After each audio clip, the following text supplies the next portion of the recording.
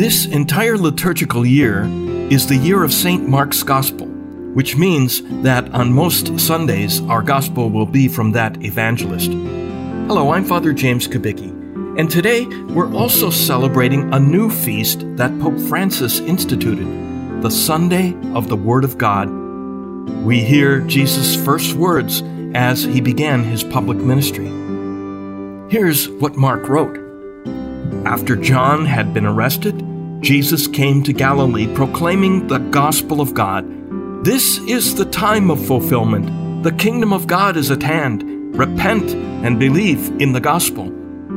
Now, doesn't this preaching of Jesus sound like the preaching of John the Baptist, who also called on people to repent? Unfortunately, many people forget this.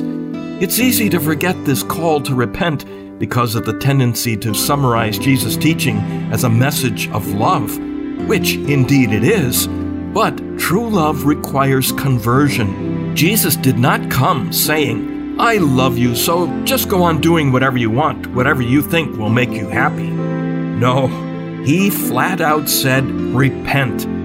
Here's how my dictionary defines that word repent: to feel remorse or regret as for something one has done or failed to do.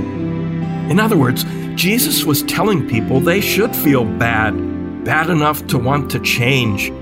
We humans are funny creatures in that we tend to like the status quo, to get comfortable with the way things are. But Jesus loves us too much to have us settle for less than the true love of God that will lead to eternal life. And so he says to each one of us, repent.